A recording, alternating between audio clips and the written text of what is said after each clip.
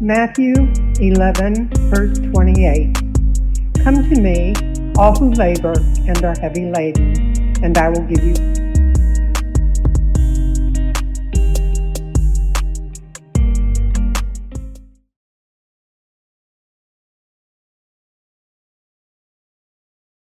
Hey, good morning. Glad you're here watching this online or podcasts or videos later. We're wrapping up our series on post-Christian Jesus today. Next week, we'll be resuming our march through the book of Gospel of John. But in this series, what we're basically doing is trying to figure out this. Does Jesus' way of life and suggestions about how to live still make sense in our modern world? I'm just a little nervous about what we're going to talk about this morning, because what we're going to learn from Jesus is especially applicable, I think, to those of us in living in 2022. We're going to talk about a command and a promise that Jesus gave to us that most of us, myself including, just really aren't following or experiencing in our day-to-day lives. And if you're wondering why I showed you the 1 minute and 43-second clip of an exhausted cat sleeping on a restaurant floor, you will figure it out pretty quickly. You've heard it simply stated in our one-verse scripture from Matthew 11. We see this in verse 28, Matthew 11. It says, "Come to me, all you who are weary and burdened, and I will give you rest." So, okay, for a cat to be laying in the middle of a restaurant when people and waitstaff are walking all around him or her, he or she must be very weary and burdened, plumb tuckered out, as we might say in southern Indiana. Weary and burdened are not words that we typically use to describe ourselves, but weary just means tired. And burdened is this idea that you've got so much to do and so little time to do it. So maybe instead of saying burdened, we could say busy. And just to state it another way, Jesus' promise might read this way: "Come to me, all you who are busy and tired, and I will give you rest." Now, of those three words, busy, tired, and rest, which one best describes your life? Because if you're anything like me, it's probably the words busy and tired. Just this kind of low-key exhaustion, right? Sure, it's intense exhaustion on some days because of work or problems in life or whatever. Like, you ever have to visit the DMV? That exhausts you, even if you are at the peak of your physical, mental, and emotional prowess, right? But in general, there's always just this kind of low-key exhaustion running in the background. Always a little bit sleepy, always a little bit drained, always a little bit preoccupied, always a little bit obsessed about the amount of stuff that you got to get done. We're always feeling a little bit busy and tired. And you kind of think, well, maybe vacations will fix it all. Did you earmark some time for rest, right? You can turn unrestful, though, right? Typically, working at CIA when I did, to be able to go on vacation, I had to kill myself to get a bunch of work done before I could even go. And if that's not bad enough, even vacations can turn stressful. Like on this vacation this past summer, I get word from our neighbors that some bad storms rolled through our area and that the electricity was out in our neighborhood. Then we heard that there's some power back on, but it's not clear that power is on at our house. In our neighborhood, we all tend to look out for each other, so neighbors are texting us on what's going on. So there's still some concern about whether the power is on or off.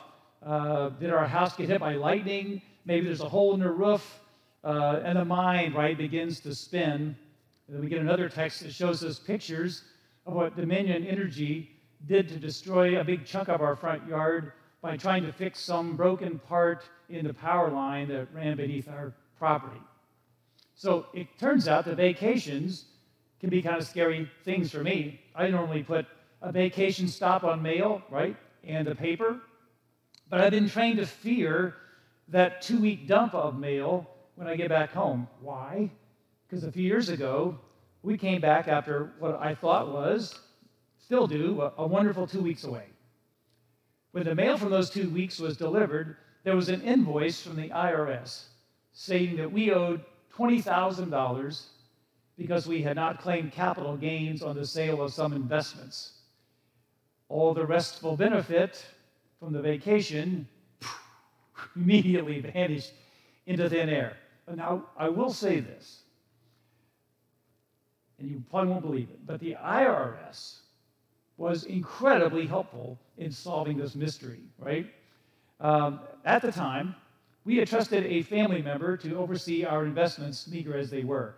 And when we got to the bottom of it, everything wrong was the fault of the failure of this family member and his company to ensure that this firm reported correctly what was nothing more than the simple renaming of some stocks. I don't know how they name stocks. I guess there's common, and then there's like uncommon. I don't know what it is, how they put it. But anyway, some got changed from one to the other. And the investment firm messed it all up and basically told the IRS that we had made all this money because of the name change. The IRS gal asked me at the end of this whole process, now you are firing this person and this firm, right? I go, yeah, already done. Good. Good, she says, right? Anyway, the point is that rest can be a hard thing to come by and to retain given the world we live in. So maybe vacations aren't the sole answer. I think a lot of people are just making it through the day. A lot of us are just kind of holding on for the next vacation. And if that's you, please learn from me, will you? It ain't no guarantee.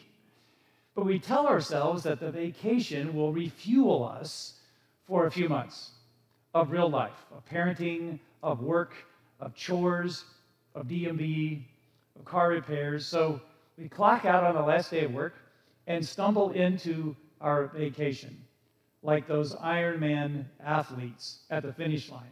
Yeah, our legs don't work, and we have soiled ourselves, but hey, we made it to vacation. And then what typically happens? You get the time off, you come back to the office, and all the work that you did not do while you were away is sitting there waiting for you.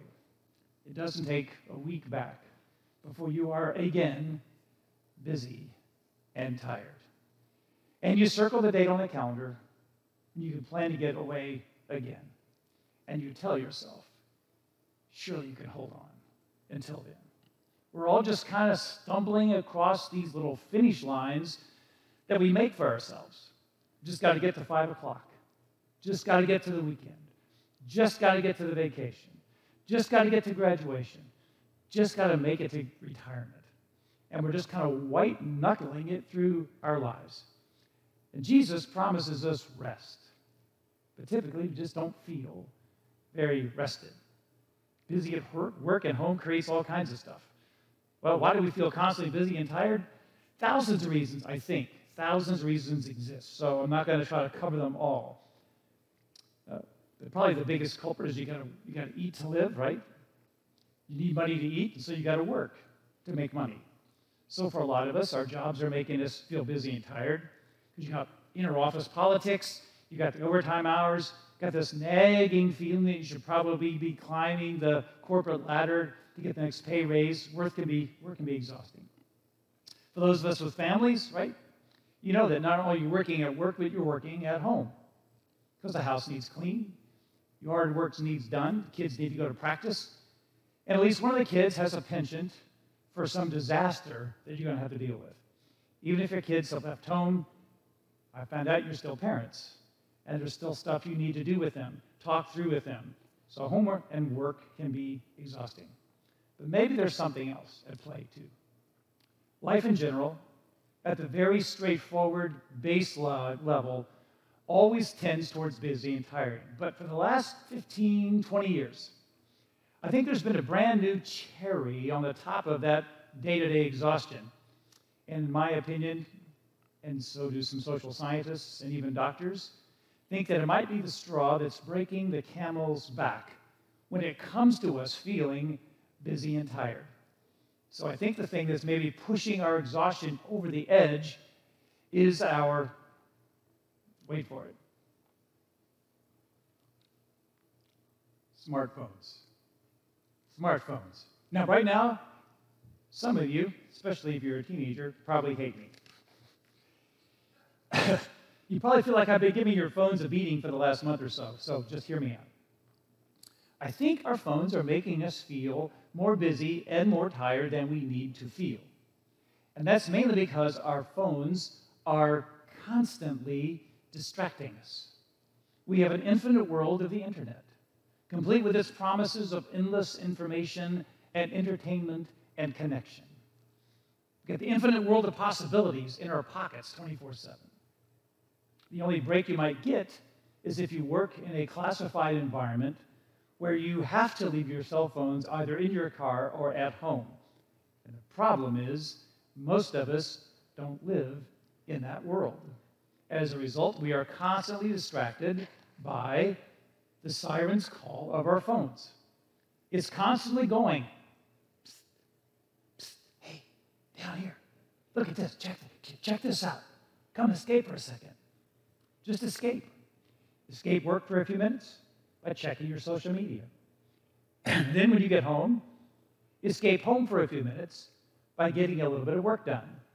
Come escape into the endless world of the internet. In fact, some historians, some neurosurgeons, some educators and researchers have dubbed this period that we live in as the age of distraction. You can actually Google this yourself and read all of the articles and the growing body of research that I've read on how the constant interruptions of our devices affects our ability to focus, to concentrate, to think deeply. Teachers are now finding this. I mentioned this at small group the other night, that there are students that cannot grasp the meaning of texts that previous generations of students grasped easily.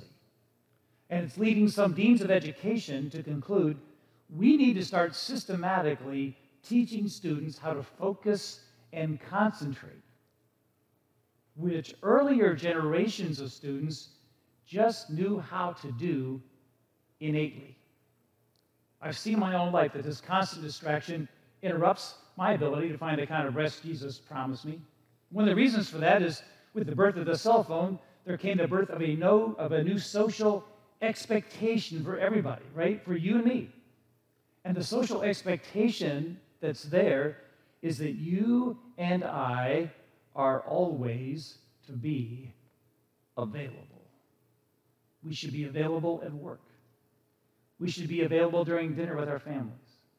Available while we're driving our cars. In fact, so available while we're driving that there now are laws against us holding our cell phones in our own hands and being so distracted that we kill ourselves or other people.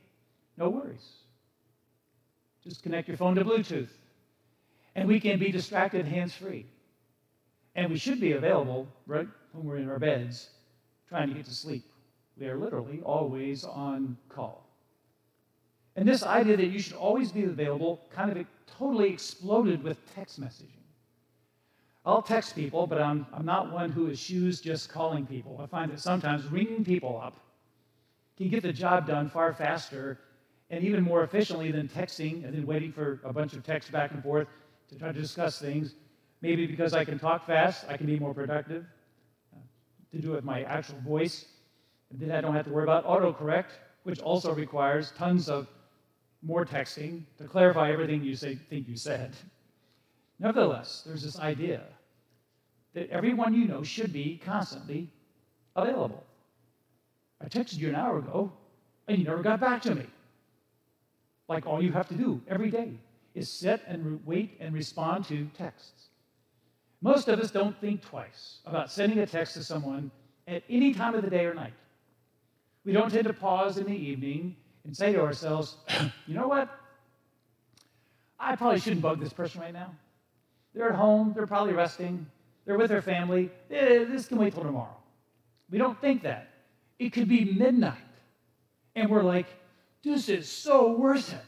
Yeah, because you need to know if whomever you're texting has seen the last episode of Shark Tank, or America's Got Talent, or even worse, The Bachelor, or even worse than that, The Bachelorette.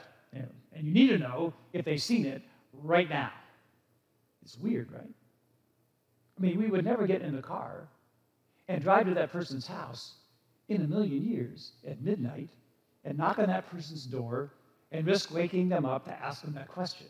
But again, totally socially acceptable to text that at midnight.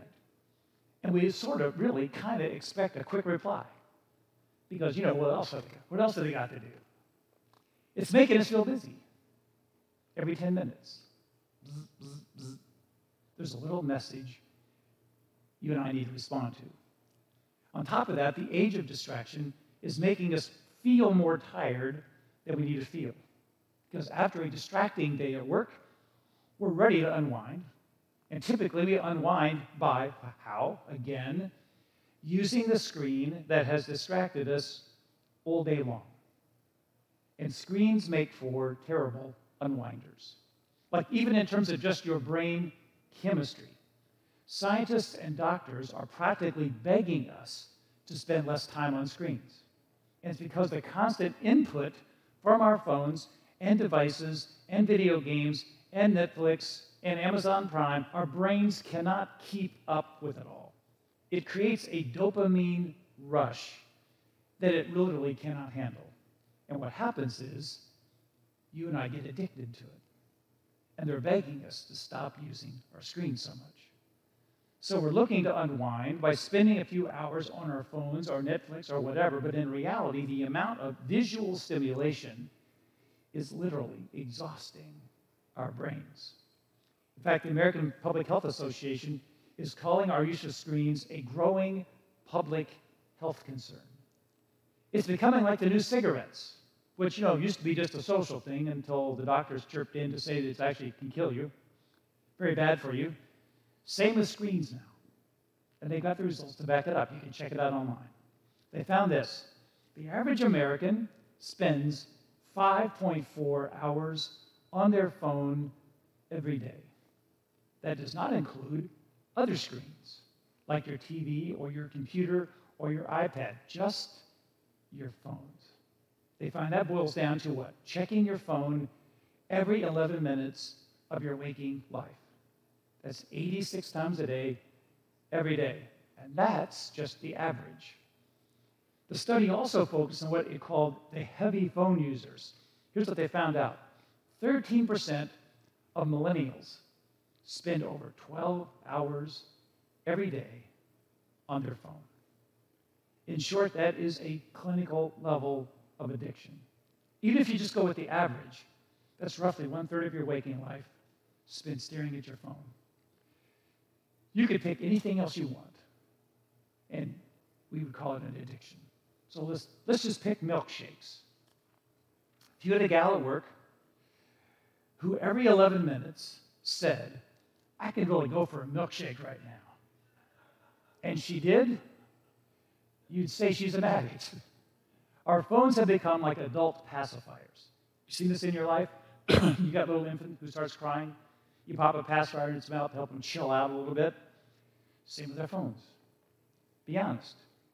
When you are quiet or alone, or you're in bed trying to unwind, if you are doing that and you start to feel bored or sad or anxious or overwhelmed, we tend to just pull out our phones without even thinking about it, trying to distract ourselves, because we really don't want to feel our feelings.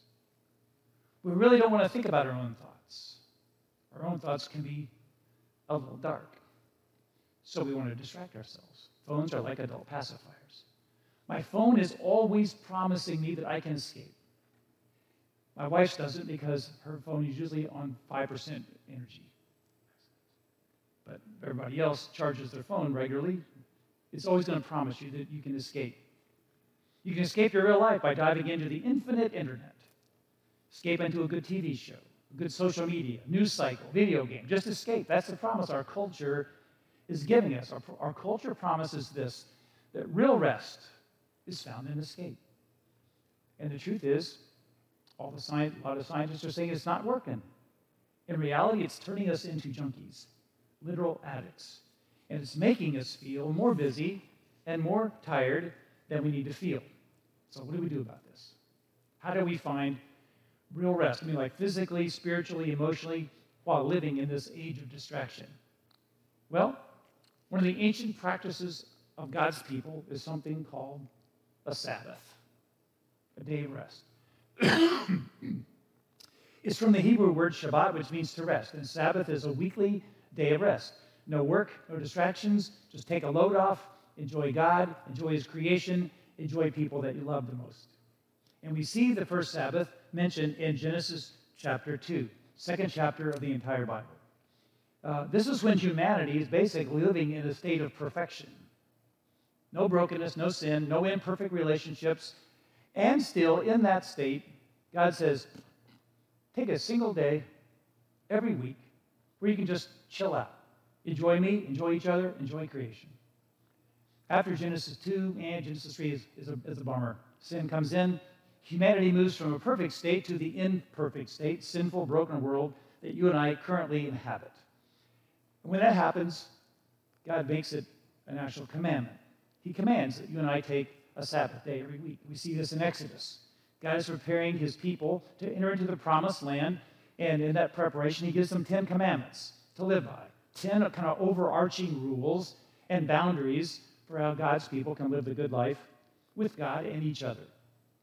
Most of us are familiar with most of these commandments, but my question today is this. Which of the 10 commandments gets the most elaboration and explanation? Is it don't murder? Don't steal? No, interestingly, the commandment for the Sabbath gets the most textual real estate. It gets the most words of any of the commandments. So let's just read it together. It's the fourth commandment, Exodus 20. God says this, remember the Sabbath day by keeping it holy. Holy just means set apart. 6 days you shall labor and you do all your work. So you're setting apart yourself from work. But the seventh day is a Sabbath for the Lord your God. On it you shall not do any work, neither you, nor your son or daughter, nor your manservant or maidservant, nor your animals, nor the alien within your gates, like people are staying with you. Now, why do we have this commandment? Good news for us, God kind of explains it in the next verse. For in 6 days the Lord made the heavens and the earth, the sea and everything in them. But He rested on the seventh day. Therefore the Lord blessed the Sabbath and made it holy. We're told to work hard, 6 days a week. Then we're told to rest hard on the seventh day. We're told that no one under your responsibility, not you, not your wife, family, kids, not your relatives staying with you, not your employees, not even your animals, are supposed to do any work on the seventh day. We're told to do that because God, even in a state of perfection, decided it was a good and perfect thing to rest 1 day a week. Now, did God exhaust Himself in making the universe? I don't think so. He could have done it in 1 day. He could have done it in 6 minutes. I think He took 6 days because He knew that mankind would need a day off every week to live life to the full.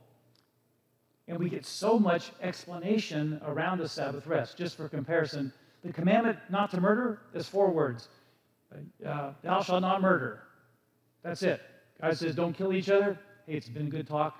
Go do it. Why all the explanation around Sabbath? I can't help but wonder if we get so much explanation around it because God knew it would be the one commandment that you and I would end up breaking constantly.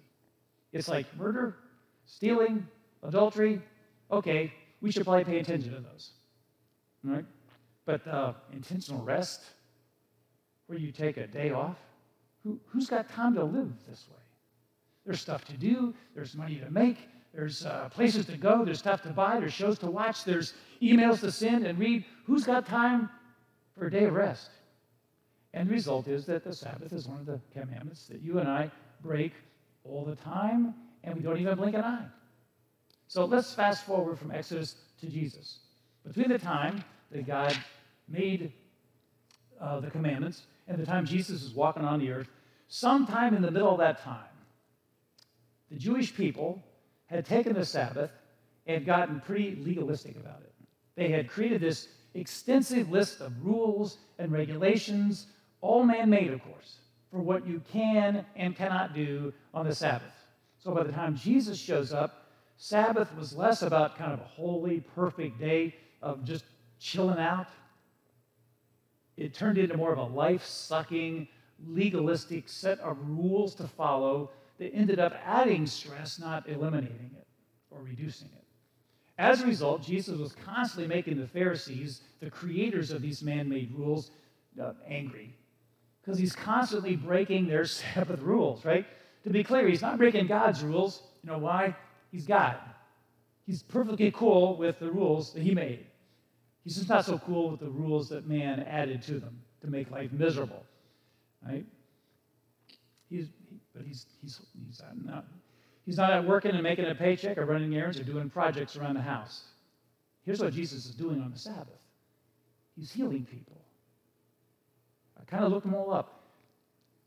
Religious leaders declare that healing people is work, completely bypassing the fact that they're all miracles. Everything that Jesus did on the Sabbath was a healing ministry. It wasn't feeding people. It wasn't building a fence. He was healing people. And they're basically saying, how can you claim to be the Son of God if you're constantly breaking the rules for Sabbath? Well, we're not breaking God's rules, we're breaking yours. But what's cool, I think, is what Jesus is really trying to teach us. I think he's trying to teach us something about Sabbath and its utility for us. If you look at all four biographies, Matthew, Mark, Luke, and John, the Gospels, we see 7 miracles he performed on the Sabbath. And all 7 are healings. He's not walking on water. He's not multiplying bread. He's not, feeding millions of people, thousands of people. He's healing. He heals a crippled man, a possessed man, Peter's mother-in-law, a man with a deformed hand, a blind man, a crippled woman, and a man with a chronic disease. 100% of the Sabbath miracles that we see recorded in Scripture are healings. Here's what I think Jesus might be trying to tell us. He's showing us through his actions that Sabbath, a weekly day of rest, is not about rule following, not about earning God's favor by jumping through hoops. Instead, maybe it's about our healing. Maybe healing is the point of it. Jesus did not have to work to heal somebody. He either spoke or touched somebody, no work involved. The thing about Sabbath that makes it good and perfect and holy is that somehow God wants to use that one day a week to heal us up. Heal us from the constant distractions, constant demands on our time and abilities, constant sense of hurry and busyness and all the exhaustion that comes with it. It's about healing up from those things. In fact, one time the Pharisees were so ticked off at Jesus because he healed someone on the Sabbath, and Jesus finally turns to them and basically chews them out. He says, the Sabbath was made for man, for our benefit, not man for the Sabbath. In other words, Jesus is saying God didn't create man just to see if he could handle the commandment about the Sabbath. He created the Sabbath for the sake of mankind, for mankind's good. It is a gift he gave us, that we could have one day a week that's all just about healing up. So the question now is how? How might one day a week of kind of, if you will, total rest, how might that heal us up? And that's honestly, I think, difficult to answer. Why is it difficult? Because I don't really take a Sabbath every day, or a Sabbath day every week. I do try to reserve time during the week, evenings, chunks of Saturdays, just to be with Jackie, family. That keeps me sane generally. I know how I can get when I get really exhausted, get really snippy and snarky, so I've learned to try to avoid that by setting time aside during the week, chunks of it. That said, a full, solid day every week, just to rest with the Lord, the people I love, I don't really take a Sabbath day to do absolutely nothing. My guess is that unless you are, fully retired, and maybe even then immobilized, most of us don't either. But I don't want us to miss what I don't want is I don't want this to end up being a downer for us, and all of us leaving here feeling guilty somehow. So here's what I'm going to do. I want to share just a testimony of a millennial pastor with a full-time job, a wife, and young kids, who kind of dove into this as an experiment. And he wrote this testimony, which I found not only interesting, but it's making me think. And I wonder whether it might help us all to think. So here's what he wrote. I'm just going to read it to you. He says this. A few months ago, I had a wake-up call. I did a burial ceremony for some of my good friends who had lost their daughter at a really young age.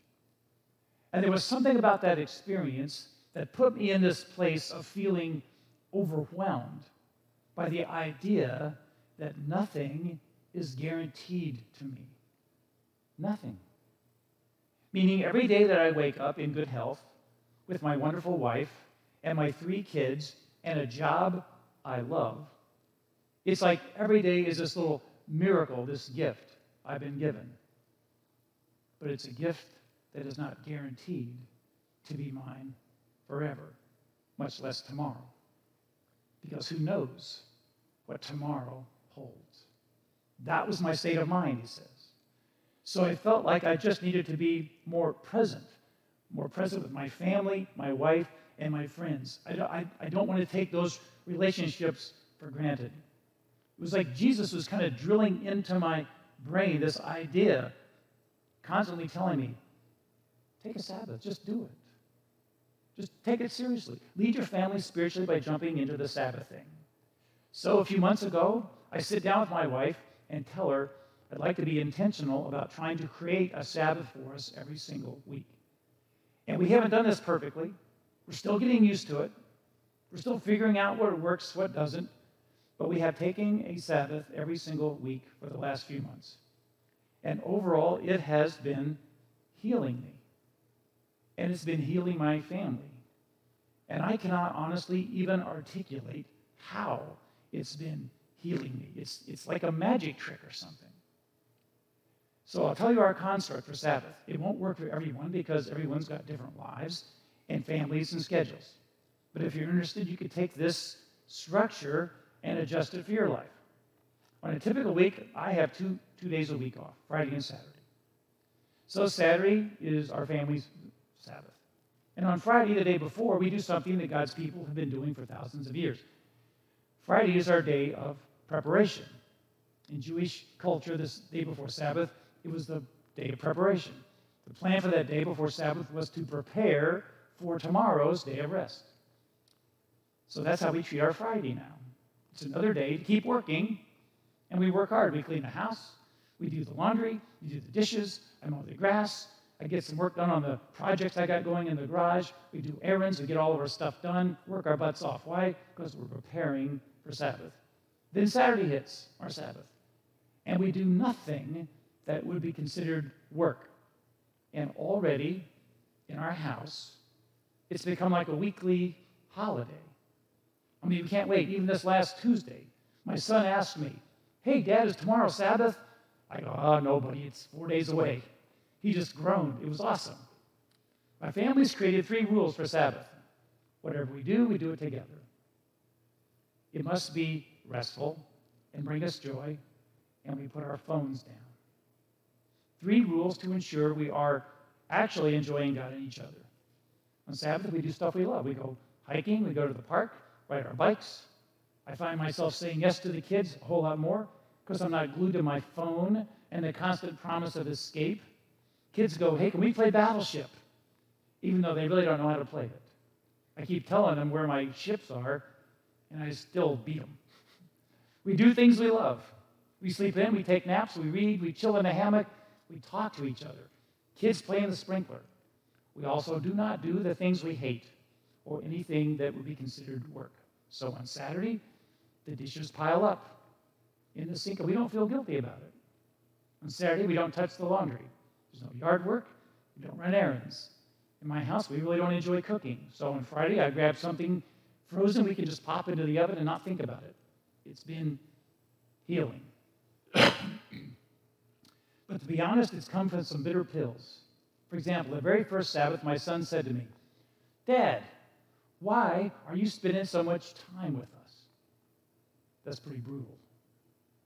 It was proof about how often I was distracted and escaping the madness of having 3 little kids. So at the same time, healing hurts at first, but that's okay. I would rather have my kids ask me those questions when they're 6 and not when they're 18 and about to leave my house. So why has Sabbath been healing for my family? It's really hard to say. Maybe the best way is to tell you this story. This is maybe our 3rd or 4th Sabbath. On this one, what I wanted to do was get up before the family and go on a walk by myself before everybody else got up. So I get up, put my headphones on, listen to music, I head out. I'm honestly kind of stressed out about some stuff going on at work, and I couldn't stop thinking about it. I was just kind of agitated. So I'm out walking. Eventually the sun comes up, and birds are all around. And I kind of got irritated that I couldn't hear them because the music was so loud. Dummy, I say to myself. I take my headphones off, and it's quiet. A gentle breeze is blowing. The birds are chirping, no distractions. I'm heading back to my neighborhood, looking at all the houses, mostly filled with people who are still sleeping. And out of nowhere, I get hit with this overwhelming sense of compassion for all the people in those houses in my neighborhood. I imagined that there was somebody in a house who just got married, but somebody in another house who was signing divorce papers. One person in this house probably can't wait for the day to begin, but there's another person over there probably who doesn't know how they're going to get out of bed today. One family is grieving a death, I think. Another is rejoicing over being pregnant. One just got a promotion, another just got laid off. And it wasn't an audible voice or anything, but it was like God was saying to me, you are feeling now how I feel about all those people.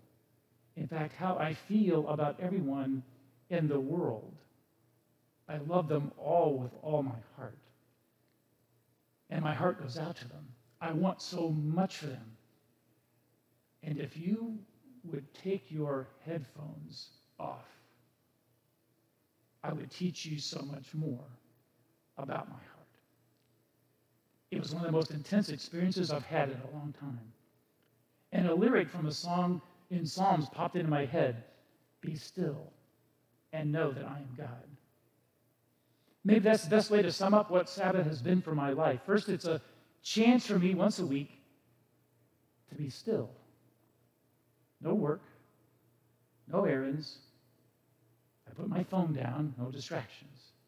A chance to slow down and be present with God and my family. On top of that, the more I am still, the more I am able to realize at the heart level that God is God and that I am not. And I discovered that it's actually better that way. There are 6 other days of the week where I can sit around and worry about my life and try to convince myself that I am in some sort of way in control over it. And there are 6 other days a week I can wonder how my kids will turn out and what my future is going to be and try to manipulate those parts of my life to get a desired outcome. 6 other days to get lost in the sea of distractions created by the internet. But Sabbath is my one day a week to just be still and know that God is God and I'm not. And all I know is that this day of rest, this weekly, intentional day of being still, is healing me. It's healing my relationship with my wife and kids. It's healing my relationship with God. So no, I can't quite articulate how it's working. It's like a miracle. I can't explain it. I just know that it's happening. I'm being healed. And I basically here right now to beg and plead with you, please don't knock it until you've tried it. I'm just telling you, for me, it's been good stuff. So I don't know about you, but that testimony kind of shook me up a bit, kind of convicted me a bit, but it also kind of encouraged me a bit. Like, could life really end up not being so exhausting? Is there a better way than what our culture is selling us? Constant distraction? Isn't that something that sounds just a little bit attractive? See, our culture makes the promise real rest is found in escape. Escape to your phone, your TV, your devices, your social media, your career, your hobbies. But Jesus says what we really need is the rest that can be found in a day put aside for the most ancient practice of God's people. And the promise of God is that real rest can be found in being present with God and those you love. No distractions, no work, just being present. So who are we going to trust? Our culture or our God? So if you're feeling weary and burdened, busy and tired, and if you're looking for rest and real healing, you can do what the cat did, lay on the floor of a restaurant. I don't think it's going to work for you. So here's the challenge. If that's the way you're feeling, how about try to schedule a weekly Sabbath? And I know there are going to be objections, right? There's no way we can do this. My wife and I have completely different schedules. I only get one day off a week, or I work retail, so the schedules are always changing week to week, or I'm in school, so even when I'm home, I need to be studying. If that's you, I would encourage you, at the very best, to sit down with your schedule and just see if it's within the realm of possibilities to pull something like this off. My guess is that most of us can pull something like this off. We might have to get creative. Again, it's not meant to be a legalistic rule. It's a gift that God's given us. So get creative. If you never get a full day off, make a couple of evenings your Sabbath. Right? Put the phones down, turn off the devices, turn off the TV, eliminate distractions, and just be present with God and those you love. And for those of us who feel weary and burdened and busy and tired, the challenge is to try to schedule something. It's your chance to have a guilt-free day or evenings or whatever time you can set aside, where the demands of life do not dictate your spiritual and emotional health. If you feel disconnected from God, Sabbath might be a chance for you to draw a line in the sand and say, I'm here, God. I'm here. I'm totally present. You have my full attention. Speak. I'm listening. If you feel disconnected from your friends and family, same deal. Awesome to be able to say, you've got my full attention. No distractions. Culture says rest is found in escape. Jesus says it can be found in being present. And then he gives us the gift of Sabbath. Are you willing? Are you going to unwrap it? Let me pray for us. Guys, we close out this series. We may have just hit the hardest bump in the road for us. To set aside time from our busy schedules, doing everything in the world, but hanging out with you in a serious way. Just make ourselves be open to hear. Could it be possible that the things that ail us can be healed by such a simple thing as devoting some time away from all the distractions? And wouldn't it be wonderful to find out if we would just try it? So since you did this for us as a gift, I pray we would take up the challenge and open the gift that's been given to us. Give it a whirl. See what happens. Maybe life down here would be a lot better, would be more endurable if we did. We ask you to convict us, convince us, cause us to move out under your inspiration and guidance and your love for us. Pray all this in Christ's name. As we take communion, remember, we have a God who loves us. So this Sabbath is not some harsh thing he's making us do. It is a gift he has given to us.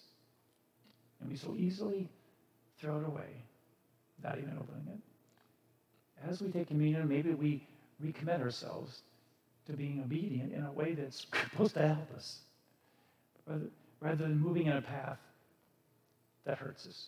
And we pray all this in Christ's name. Amen.